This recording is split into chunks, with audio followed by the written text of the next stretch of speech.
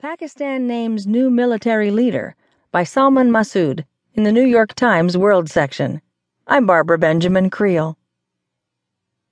Prime Minister Nawaz Sharif of Pakistan on Saturday chose Lieutenant General Qamar Javed Bajwa, a military commander with a solid soldierly reputation and a firm belief in civilian supremacy, to lead the country's powerful army.